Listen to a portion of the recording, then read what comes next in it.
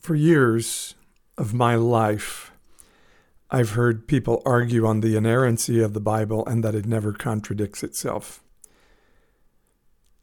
Then I read the Bible and I say, wow, this contradicts itself.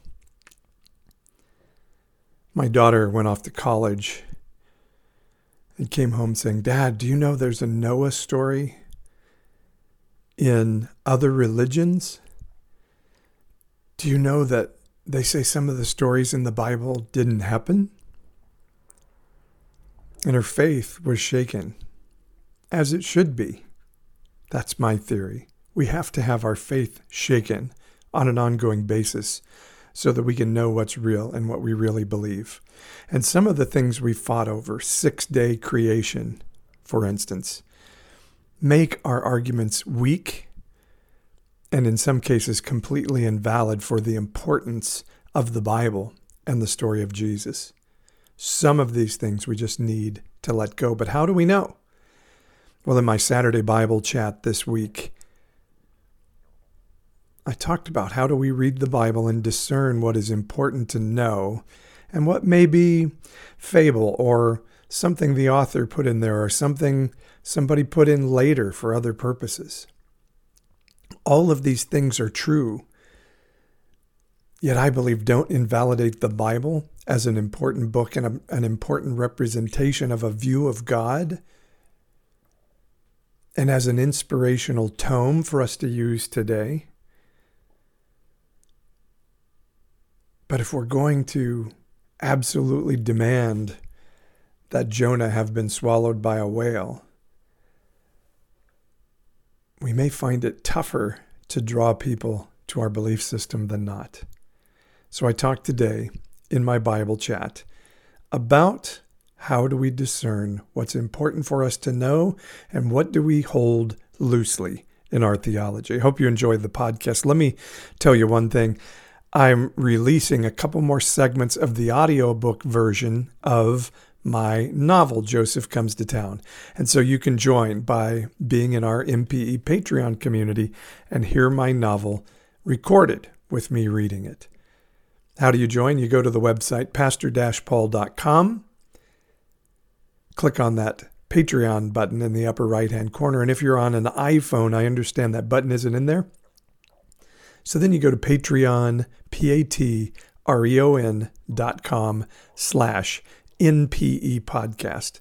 That's patreon.com/NPE, nonpartisan evangelical, NPE podcast.com. And the money that you put in there through Patreon for your membership helps build this mission and message of the nonpartisan evangelical and me, Old Pastor Paul.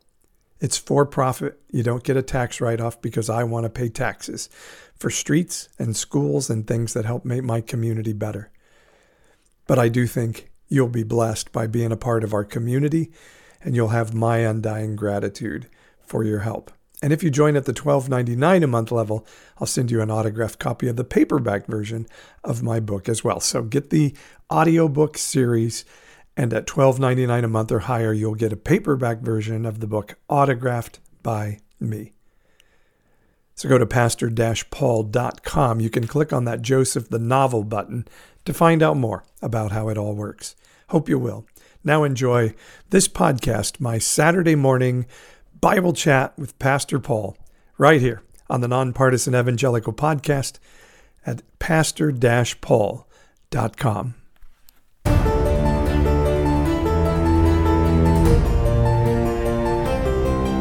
For those willing to listen, learn, and have eyes to see and ears to hear, this is the Nonpartisan Evangelical Podcast. I could stand in the middle of Fifth Avenue and shoot somebody and I wouldn't lose any voters, okay? Challenging the mindset of right-wing Christianity and encouraging people to have their minds renewed and hearts transformed. What knucklehead, mush for brains evangelical leaders are trying to overthrow Trump? It's a special kind of dumb, and calling yourself a Christian. Let's have better conversations about the life modeled in the Bible so we can truly tell the world God is not mad at you. This is the Nonpartisan Evangelical Podcast at npepodcast.com.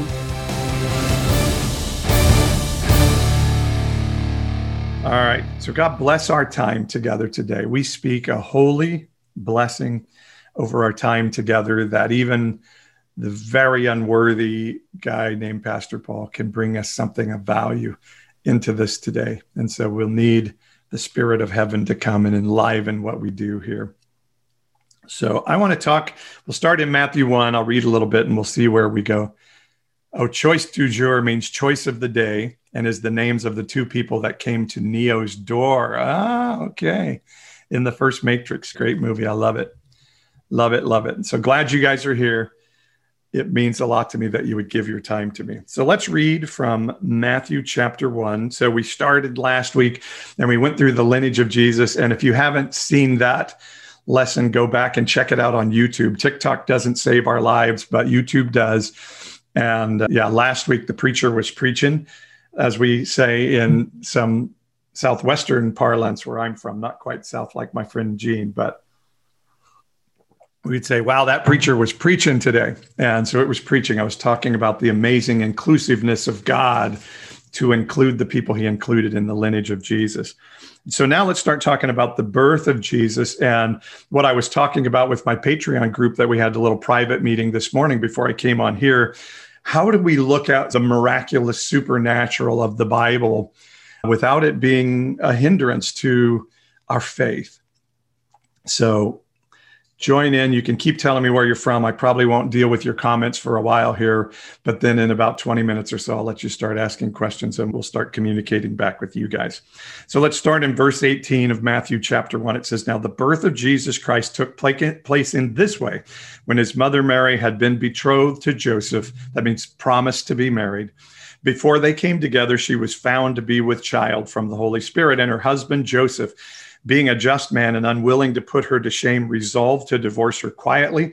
But as he considered these things, behold, an angel of the Lord appeared to him in a dream, saying, Joseph, son of David, do not fear to take Mary as your wife, for that which is conceived in her is from the Holy Spirit. And she will bear a son, and you shall call his name Jesus, for he will save his people from their sins."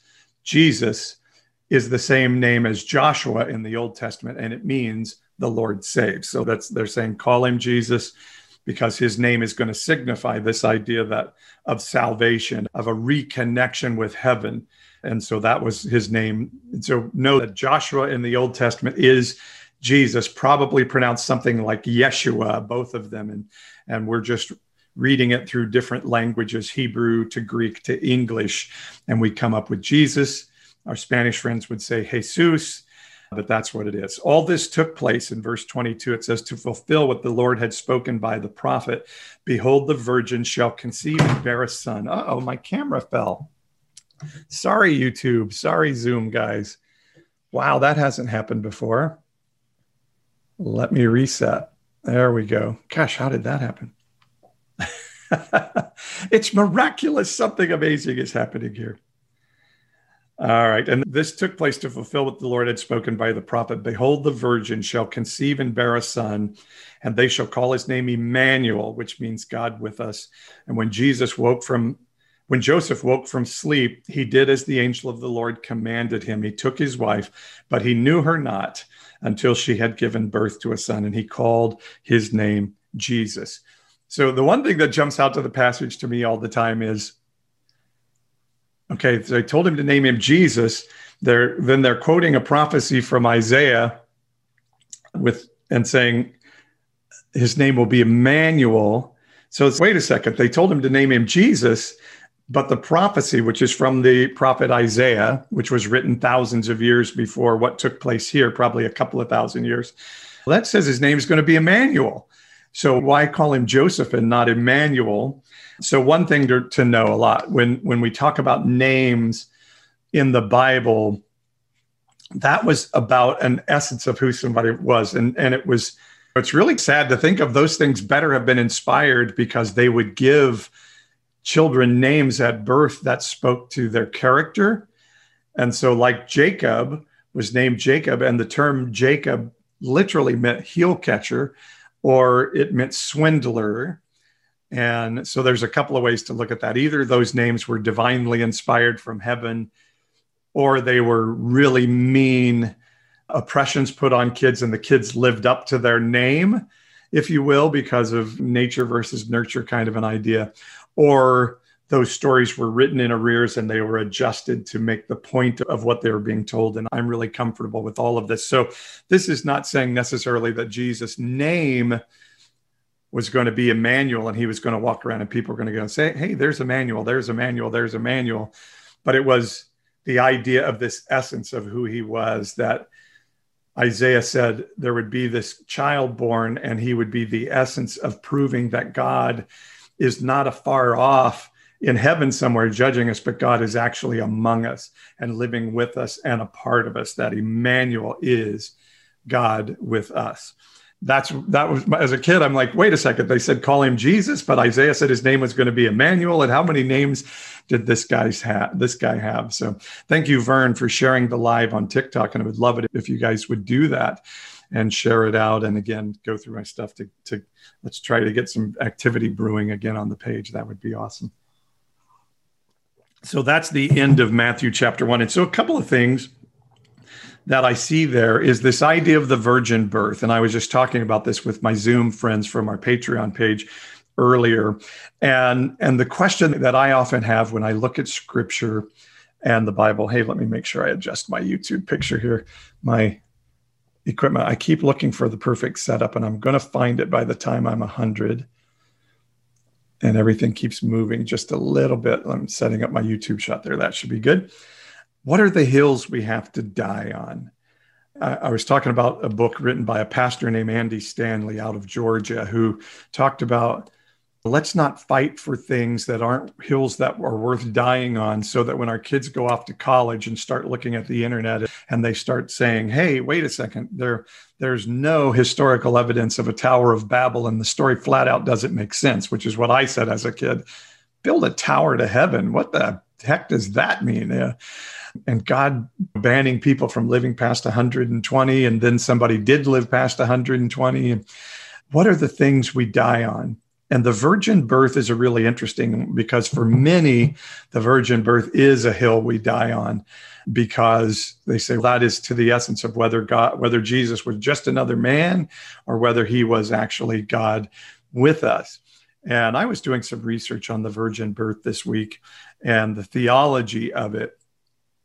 And so there's a couple of schools of thought with looking at theology. And some of it is, sorry, I got to do some adjusting. My equipment is not holding on well this morning. And so I'm having to continually adjust. Sorry for that. So there are people that look at the Bible and they say anything miraculous couldn't have happened. So virgin birth, miraculous resurrection from the dead, where Jesus was dead for 3 days and came back to life. They say maybe they thought he was dead and he had this physical condition where he seemed to be dead and he came. And people will say, well, if it was miraculous, it couldn't have happened. And then there's this other stream of Christianity is, yes, the resurrection happened, but everything else that's miraculous in there didn't happen. There's no way there could have been a big fish a whale swallow up Jonah, which we then say, oh, by the way, the Bible never said, it said big fish, and people just assume that it had to be something as big as a whale. That couldn't have happened, but the resurrection did happen. And then there's others that look at the Bible and it's a compilation of myths and fairy tales. And so anything supernatural is just mythical writing that fits the mythical style of other writings of the time. And there were other religions that had leaders that claimed to be born of a virgin. And so the question is, so was Jesus born of virgin birth, a mother that had never had sex with a man? Or in the book of Isaiah, where the prophecy of a virgin-born Messiah was first written, and what this verse is referring back to when it says, as was said through the prophet, it's talking about the prophet Isaiah. The way Isaiah wrote that is crafted in a way that we could say he didn't actually mean a woman who had never had sex, but it actually means a woman who was very young. And the way the language is crafted, you can certainly make the argument that Isaiah was saying a very young woman. And some say that we only see the virgin birth written about in Matthew and Luke. There are 4 gospels written about the life of Jesus, Matthew and Luke. Matthew alludes to the virgin birth in the passage we just read, and then Luke is very specific about the virgin birth. Mark and John never talk about the virgin birth. Paul, who's the most significant writer outside of the Gospels in the Bible, never mentions the virgin birth. And as I was saying in the meeting before I got on live, for about 300 years, the first 3 centuries of the church, the virgin birth was not an important theological item in that church catechism, so to speak. But then another interesting read I had is that when they made the Nicene Creed I think in the 1600s that came about, and I could be wrong on that, but we're told in that there was no argument about whether Jesus was born of a virgin or not. They all were absolutely certain that that was a fact.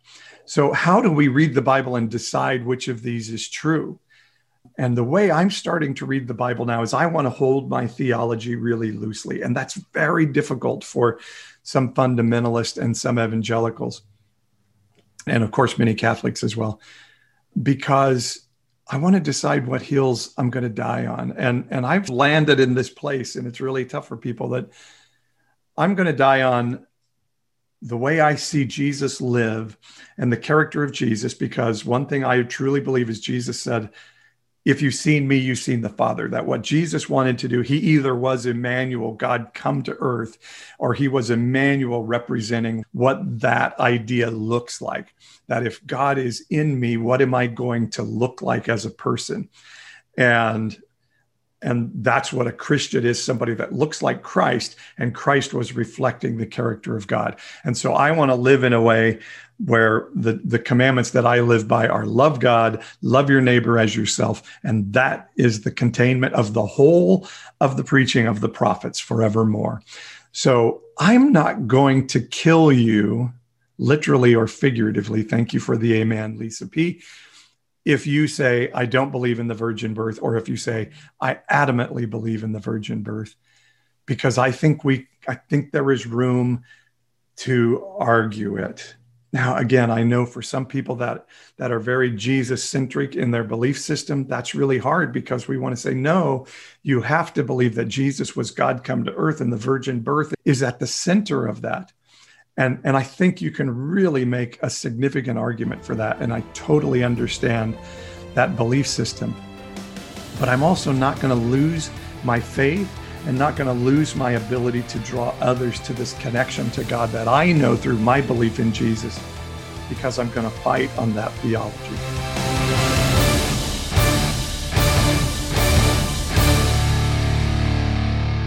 Hope you're enjoying the podcast. Let me jump in for just a moment and tell you, I think mind renewal is really important in this season. In fact, hashtag mind renewal is one of my most used hashtags on my social media. What does mind renewal look like? Romans 12:2 says, don't be conformed to this age. Don't be conformed to the bubble in which you live, but be transformed by the ongoing renewing of your mind, so that you can know the good and perfect will of God. What it's saying is, keep having your mind renewed, keep being transformed, so you don't get stuck in something old and in the past, but can see that you're in alignment with the heart of the Bible and the heart of heaven on an ongoing basis. And part of the way I do that is through spiritual coaching and through emotional well-being coaching.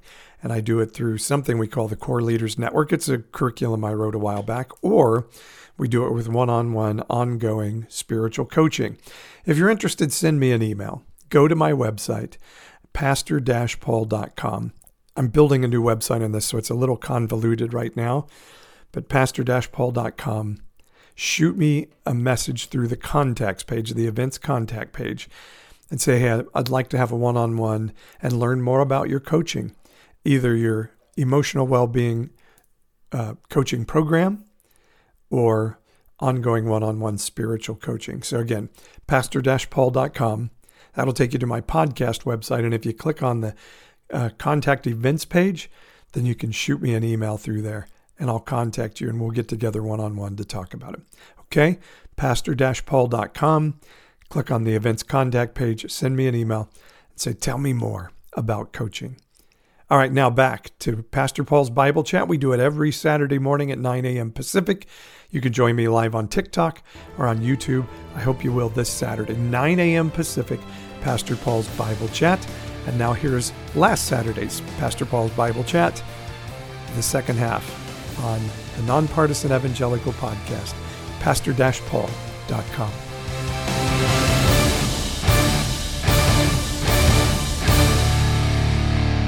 And Andy Stanley's book was really all about, do I need to die on the hill of Noah was real and an actual person. And he led directly to the Christian faith and no other religion. And Jonah happened exactly as it was written, and the Tower of Babel had to actually exist.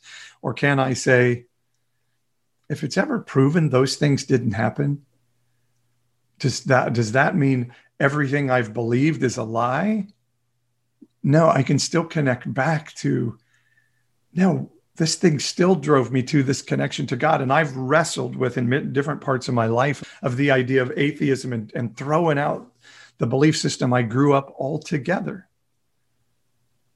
and believing something else. And I keep coming back to, but no, the story of the Bible, of the Christian Bible, is so magnificent and beautiful. And as I told you last week, the lineage story of Jesus is so beautiful, how it includes these non-Jewish people and these people that enter the story of the Bible through sex scandals. And God says, yes, I'm going to put Tamar in the lineage of Jesus just to show how inclusive that I am. Why would I throw out that story just because somebody proved to me that creation was in over an infinite period of time rather than over 6 24-hour days? I'm not going to lose my religion over some of these things. And so I have to be honest about the fact that the early Christian church didn't find the virgin birth to be an arguable, dieable reference point and be okay with that and say, okay, then I can hold that a little bit loosely. I think there's something miraculous about this man, Jesus. There's something supernatural. And if I have to land on a human definition of what that is, I may end up shorting who God is and what my faith is. So that's just an explanation of how I look at theology as a whole now, which has been a big change for me. I once did a 3-part series in my church when I was a senior leader of a church on a different way to look at the end times and the prophetic and Revelation and Matthew 24 and the book of Daniel, and had a family get up and walk out of my church in the middle of the service. And they told me, if you don't know the answer, then you're not hearing from God. God would give you a definite answer for you to share. And I actually think just the opposite. There's a proverb that says, it is the pleasure of God to hide a matter and the honor of kings to search it out. I think the Bible is perhaps intentionally crafted in a way that makes it arguable and discoverable. So we can read it over and over again and say, wow, I've never seen that aspect before. And then when the commands of Jesus are love God, love your neighbor as yourself, I think that's actually a roadmap for us that I have to read the Bible, because this is the question then. How do I know anything's true of the Bible? You take it to God and you say, what does my spirit discern about this with God? And then you take it to somebody else around you that you trust and say, I'm thinking, I used to believe this, but now I'm believing this. What do you think about that? Like, I had an amazing conversation with a pastor friend of mine yesterday about the idea of gay marriage and can a Christian pastor perform a gay wedding ceremony? And we just both stay curious. I like that. Mr. Lead with Love is saying, love that. Good to see you. That's my friend Casper, who does a great podcast. You got to check him out. And we were both just, hey, let's be careful and let's hold our theology loosely. And let's explain to each other kind of the different aspects that we've seen of this. And at the end of it, neither of us were like, okay, now we know what the truth is. And this is where we are going forward. And instead we said, wow, this is really interesting to hear your perspective and to be able to hear it without us yelling at each other. It's fantastic. And what if we held our theology loosely like that? And maybe we would be less angry and divisive. And we certainly wouldn't have this political process where we're now saying you vote Republican or you're going to hell, which is, I believe, is one of the most abominable teachings that's ever come into any church in any part of history. that led us to vote Donald Trump for president. I think if we were able to hold our theology a little more loosely, we wouldn't get staunch in silly things that really aren't in the Bible. And I'm challenging, I know it's hard for some people sometimes because I'm challenging really long-haired, long-held beliefs. I laugh at long hair because we were talking with my friend Tom earlier, and we both went to Christian colleges where things like how long your hair was and whether you wore jeans or shorts or women only wore skirts were a big thing. And did those skirts actually come above their knees and all this stupid stuff that I don't think matters one iota to God. I'm going to tell you something. I have people ask me on a regular basis, what about multi-gender bathrooms? And I'm like, I actually don't think that matters one bit to God. I think what matters to God is in single gender bathrooms, there are pedophiles that would go after your son. So protect your son, protect your daughter. But that doesn't mean we can't dignify a transgender human being who's in female attire to go into a woman's restroom.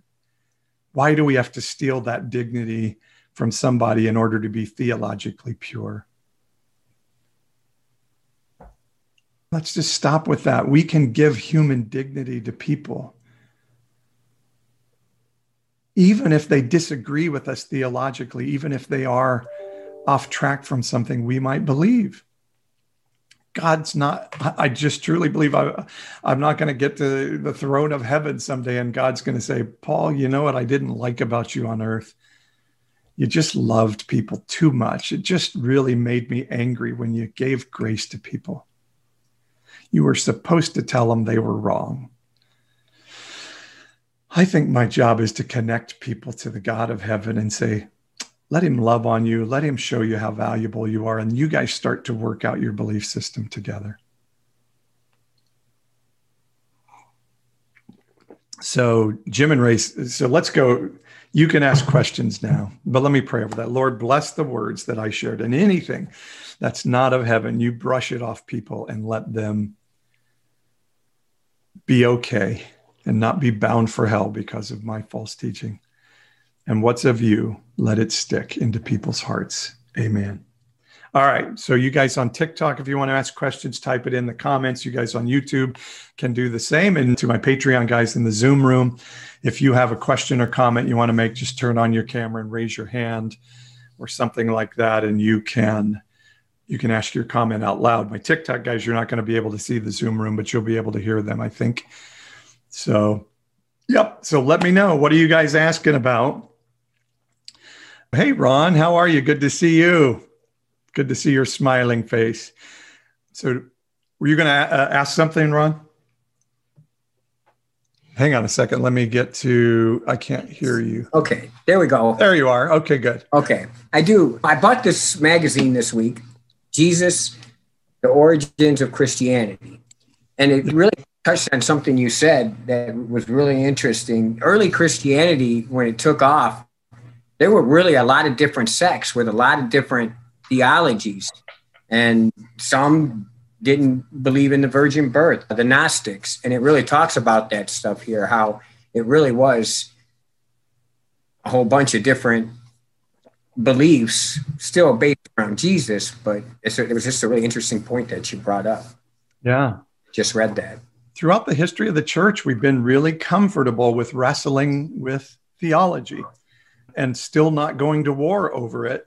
And this idea, this evangelical fundamentalist idea, and it's funny, evangelicals will say we're not fundamentalists, but we have very fundamental beliefs. This idea that we now know everything and there is no more argument because all knowledge has been obtained on what is theologically true about God is a very new creation in the history of the church. It's not where the church was long term. Right. And I think when we settle for theologies, we're really settling for something short of a God that I believe is big and mysterious and outside the universe. Mm-hmm. And if I can explain him fully or explain God fully, some people don't like a patriarchal male God, and I'm okay with that. If I can explain God fully, it's a God that I've created, not the actual big God. Thanks, Ron. So somebody asked me, do I believe in witchcraft? I would love to know your definition of witchcraft. I believe Christians can do witchcraft. And I have people come on and tell me, you're a false teacher. I'm going to pray for you. And I believe that prayer is witchcraft. Witchcraft is, I'm going to try to manipulate something of the supernatural. I'm going to try to manipulate you through something of the supernatural. So yes, there's witchcraft. And I believe there are Wiccan people that I know. I've met a few Wiccan people recently, and they're not trying to cast spells on me, but you can try to manipulate people through the supernatural. And I believe Christians can do that as well. And the Bible says don't do that. So I believe there are witches that try to cast spells to manipulate people. And I believe that's really sinful. That's not taking people to a relationship with God and saying, you work out your life with God. And so if a Christian is saying, bless you, I'm going to pray for you, after they've called me a false teacher, then generally I assume, okay, I'm going to ask my prayer team to cover me. And I tell them right away, no, I have a prayer team that prays for me every day that I really trust, and I know they're praying in my best interest. So don't pray curse prayers or witchcraft prayers around me that you're trying to get God to manipulate me to become like you.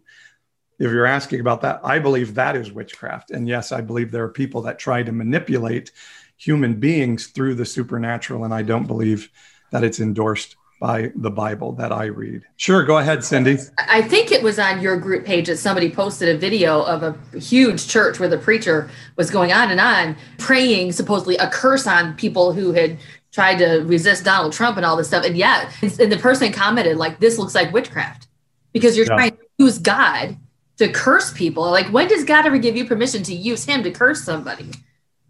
Yeah, it's actually what the command that says, don't use the Lord's name in vain, it means. It doesn't mean don't say the S word or the F word. Right. It means don't use God's name to damn people. So God damn is a violation of a commandment because I'm damning you in the name of God, which I'm not supposed to do. Thanks, Cindy. All right. So Lisa on YouTube says, do you feel that this virus and Trump were possibly a test to Christians? So my basic belief system is I really don't believe God brings calamity for a good purpose. We always want to ascribe acts of God. Oh, that happened, and that must be God punishing some people. And I tend to stray away from that belief system. We really don't see that in the New Testament at all.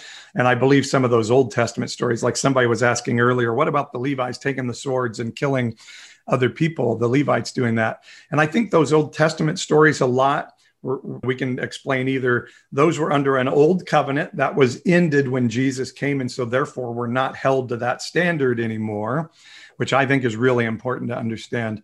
But also, we never see in the New Testament Jesus saying, here's a storm. God sent that storm for our good, so let's not pray for that storm to stop. No, he just spoke and said, peace be still, and the storm ended. So I would not use that language necessarily that God gave us coronavirus and Donald Trump as a test of who we are. But I'll tell you this, there's no question in my mind he's using it to reveal who we are.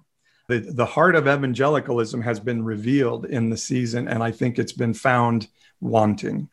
And I don't think God is pleased at all. Like this pastor from Kentucky praying cancer and curses and saying, I want you to have a really bad year in the name of Jesus if you voted for Joe Biden and helped him pull off the fraud of the election, which is ludicrous, guys. Ludicrous. There's zero evidence. If you're a Christian still touting the fraud of the election, you need to go to God and say, God, test my heart because something is afoul here.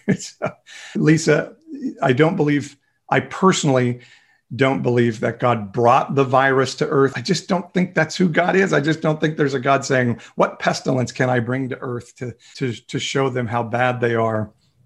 I think we live life and pestilence comes out of that. And we choose Donald Trump because we've been taught for decades this end times theology and this partisan religion. And at some point, we just start to believe, yeah, God wants this horrible man to be president for these purposes that don't actually happen to be in the Bible. But, I've been convinced of it so long, it's the way I'm going to vote. And in a way, to the question earlier, that is witchcraft. All right. How do we grapple with family members who believe that, though? We're struggling. Ashley and I talk about it all the time. It's the question we get more than anything else. I'm actually convinced that I'm going to have to do a seminar on dealing with political parents. So we have a great podcast on my website. Go to pastor-paul.com. It's with a young lady named Promise Inlow, who has parents that are fairly famous in the prophetic community of our tradition of Christianity, and how she is diametrically opposed to their political belief systems, but is fighting for relationship with her family. It's a really hard time for that right now, that people believe their devotion to Donald Trump should give them permission to disown children and relatives and friends. It's just tragically sad, and it's a terrible bondage that's been put on people. QAnon is a terrible bondage that has come into our age, and we need to tell our friends and family, get out of it, because it's horrifying. And Jesus came to set us free from bondage, not to put us in a new one. So somebody says, these guys actually believe if you vote a Democrat, you are going to hell. I know. It's incredible. It's incredible. Okay, this is from Nurse Poppy. Hi, Nurse Poppy. Love it if you guys tell me where you're joining from. We love that. I should mention that Kyler says the moment we understand God is the moment he ceases to be God. I agree. I would say the moment we understand God is we're now worshiping a God that we've created, an idol, rather than trying to understand the fullness of who the God of the universe and the creator is. KMJS on YouTube says to reveal who we are. So true, said. Thank you. So Nurse Poppy says, someone said to me, God's word does not change based upon your opinion or feeling. What do you think? The problem with that statement is God may not change and his word may not change, but we change. And we've argued over the interpretation of scripture for a long time. And it's very valid, because some of the text we lost there. We know Paul wrote another letter to the Corinthians we don't have. Mark likely wrote his book based upon another text out there that we don't have. And so it's arguable what the interpretation of these things are, because we don't know everything. And so to say it doesn't change based upon your opinion or feeling is, again, not recognizing the truth of what it is, that even our canon of the Protestant scripture was voted on by men who disagreed with what should be in there and what shouldn't. There was huge disagreements of whether Jude should be in the Bible or not, because it has a reference to an apocryphal text. Even Jesus refers to texts and stories that aren't in the canon. And our brothers and sisters in the Catholic Church have a different Bible than we do. And our more Eastern Orthodox friends have a different text than we have. So how can I claim to hold all knowledge and all truth in my canon when it was human beings that put that together? And could they have been inspired by God? Absolutely. I think the Bible is amazing, and I refer to it all the time, and this is a Bible chat for that.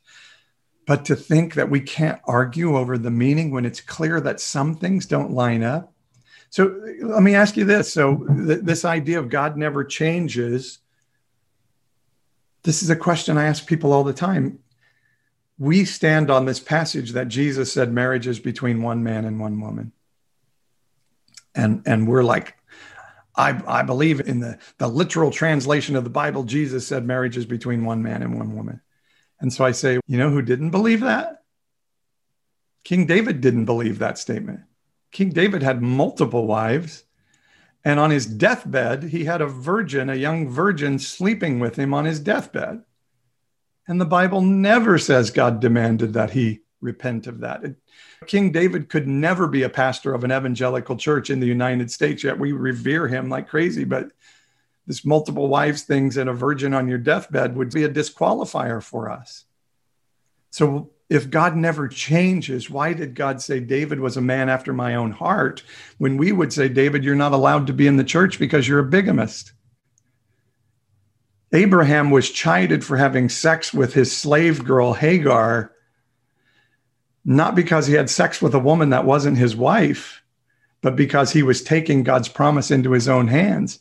But somehow God understood the culture in which they lived and said that was okay. Now, we would say that's horrifying. It's horrifying to have sex with a woman that's not your wife, and particularly the fact that you have a slave girl and you can just take her sexually because your wife says, here, take her. We would find that horrifying, and Abraham would be banned from our churches, and damn well should be. But if God never changes, why didn't God demand he repent of having the slave girl, and certainly of having sex with the slave girl and having her as a slave at all? Jacob was lauded for how he went and got his second wife, Rachel, after being tricked into marrying Leah first. How can you tell me that God never changes? God was able to somehow accommodate that cultural norm into his interaction with humanity. So I guess that would be the question I would put back on people. If God never changes and his word never changes, then David's in hell right now, based upon that interpretation of the Bible. He would have to be, or else the Bible would be lying. Or we understand that God is really gracious and he deals with people where they are. And so that includes the people today that you don't think deserve God's favor. That's what Jesus hanging with the Samaritans was all about. You don't think these people deserve God's favor because they're not a part of your religion and you feel like they haven't in fact corrupted your religion. And Jesus is like, no, God loves them as much as he loves you. Who is it today that you would say doesn't deserve God's favor? And I would say Jesus, if he were on earth today, he'd be hanging out with those guys. That LGBTQ plus community, I think, is a perfect example of where God would say, I want you to go hang with those guys. I actually don't want you to hang with those staunch Christians. I would rather you go hang with those the staunch Christians say don't deserve my love and favor. I believe it strongly. That's why I do what I do today. All right. I know I'm not getting to your comments. The Amish still do that and worse to their women. The Amish do a lot of beautiful things that I think are really amazing and honorable. But yeah, our religious teaching on how to treat women has been abhorrent, and I think continues to be abhorrent in evangelical circles. Women can lead. Women can wear pants. Women can wear shorts. They can wear short skirts. I remember during the Super Bowl when, oh gosh, I'm such an old guy. I can't remember the name of the young woman who performed. J-Lo was one, and Shakira. And people were like, oh, that's so horrible. These women sexualizing themselves on stage. And my thought was like, maybe that's a you issue. Maybe you're sexualizing them with your eyes. They feel like they're just performing in a really cool outfit. I don't know. Mike Pence won't meet with women alone. I'm just like, okay, Mike Pence, maybe that's a you issue that you need to deal with God with, because women deserve to have an audience with the vice president of the United States just as much as a man does. And if you can't handle that sexual pull in your life, ask God to help you with that. I don't think we should be foolish with any of that, but to put women at a severe disadvantage in culture because of a misinterpretation, I think, of what the Bible says is really not God's heart. The only thing I struggle with about voting Democrat is abortion. I did a series of videos even this week on the idea of the politics of abortion and what the Bible actually says about abortion. And I would really encourage you to go watch it. And again, if I can ask, go watch my videos. For some reason, TikTok has I don't think they've shadow banned me, but can I use the word shadow banned? Like all of a sudden screeching halt on my videos. So do me a favor and just go scroll. You don't even have just 5 seconds on each one, scroll through and let's see if we can get some of the momentum back up. And I don't say that because I want to be rich and famous and a dancing TikTok influencer, but I want the message to continue to get out to people. You can vote Democrat. So there are things, when you vote Republican, I believe in some ways you're voting directly against some significant commands in the Bible. If you think voting Republican is voting Christian and voting Democrat is not because of abortion, then we have to come wrestle with, so where does the Bible say abortion is the number one thing on God's heart? Because to me, the Bible clearly indicates taking care of the poor, the foreigner, the marginalized, those who don't have resources, making sure they have resources. That is God's number one priority. So I could make a stronger case from the Bible, I think, that voting Democrat is godly than voting Republican. Now, I don't think either of those are true. So don't read me wrong. But the idea that, if I'm voting Democrat, I'm not voting Christian, is a really abhorrent lie. And then in my videos, I talk about how, let's go back to the genesis of when abortion became a political manipulation tool of the Republican Party. It actually is documented, and we know when it happened. And it wasn't 1973 when Roe v. Wade was passed. It was 1979 when when Republicans wanted to defeat Jimmy Carter in the upcoming election, which is ironic because Jimmy Carter is probably the most evangelical, most Christian pastor that we've ever, or president that we've ever had, or certainly in my lifetime. Black Mamba says, I wish you were my pastor. We do have a Sunday gathering online. If you go to my website, pastor-paul.com, that'll take you to my podcast page, and on the events contact page, it tells you about our Sunday service. So you guys on Zoom, you can ask questions if you want. So just unmute yourself and wave at me. Lisa says on YouTube, I personally feel God knows my heart. No man can tell me how to vote. I agree. So yeah, that's good stuff. Have you ever thought of running for public office? That's from Nameless 365. I used to believe early in life that I definitely would be an elected official, but my wife is the one that ran for office and was mayor of our city for 2 terms. And she may run again sometime in the future. She may end up being the elected official in our family. And I'll just really support her in that. Yeah.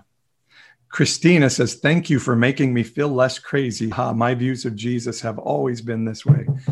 I love that. I love that. Women deserve an audience with church leaders too. I agree. Because he can't trust himself. They're saying, yeah, I think probably talking about Mike Pence or some other leaders. My children were the ones who pointed out my judgmental behavior. That's from Kyler85. Yeah, guys, we have to look at ourselves in the mirror. I think that's what somebody was asking, is God using Donald Trump as a punishment for us? I'm saying, no, God's using Donald Trump as a mirror so we can truly see ourselves.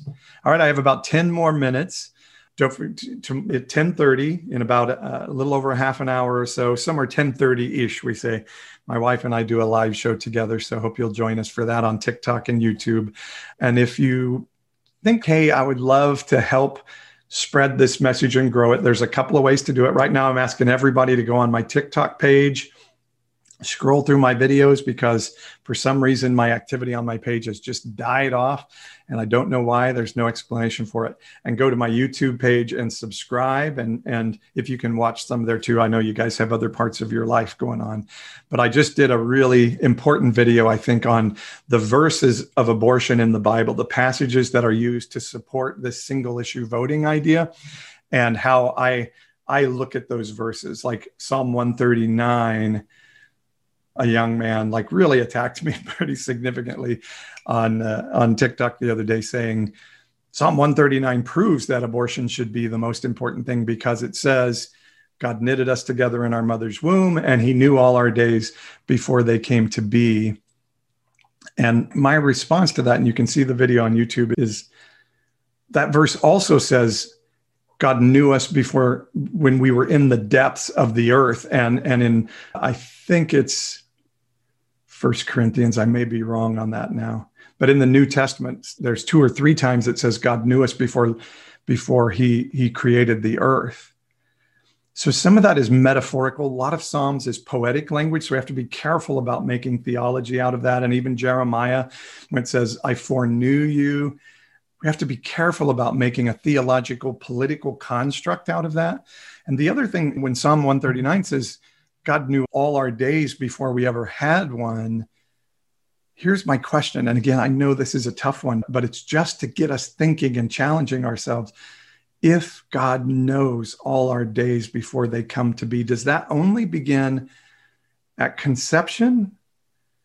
Or is it true what the Bible said, that he foreknew us before the laying of the foundations of the earth? And if he knows all our days before they happen, then wouldn't he know the abortion was going to happen? Why would he be surprised? And his destiny for that soul, if it is a soul in the womb, if you believe that, how could that destiny be stolen if God is big enough to foreknow that's coming and adjust his plan for that? So none of this is to say that I believe God is for abortion. I think every unwanted pregnancy is heart-rending for God, heart-rending that a mother and her family and perhaps the father, who we hope is involved in that decision, are struggling with the decision. That breaks God's heart too. And so why aren't we trying to figure out how to solve that? So it's the question of, Do I have to be staunch, angry, divisive, and driving 2 generations away from the church because I have to vote Republican for abortion? And let me be absolutely frank in what I'm saying, that we become central in electing a terrible person for president of the United States because we're being manipulated by the political issue of abortion and the other issues that now have become attached to it. Low taxes, embassies in Israel, you name them, like gun rights, all the other things that now we believe are biblical requirements of Christians that just aren't in the Bible. That's the argument I'm trying to make on this. So I understand why you say it's hard for me to vote Democrat because of abortion, but then tell yourself it's okay for me to vote for the right candidate because my job is to vote for justice and shalom in my communities, not just laws to impose Christianity as the law of the land. Exactly. It's a you issue. Well said, Pastor. Let's see. Anybody else have anything to share here in the last 5 minutes? I don't believe in abortion, says Newbie, but I do believe women have the right to decide. You look like you got a haircut. I did get a haircut. I did. We're finally allowed to get haircuts out here, and I was able to get one and do it very safely with a mask on. Wow, guys, I'm so sorry. I missed so many comments on here. My pastor believes abortion and Roe v. Wade was the biggest fall of man. I can't return now.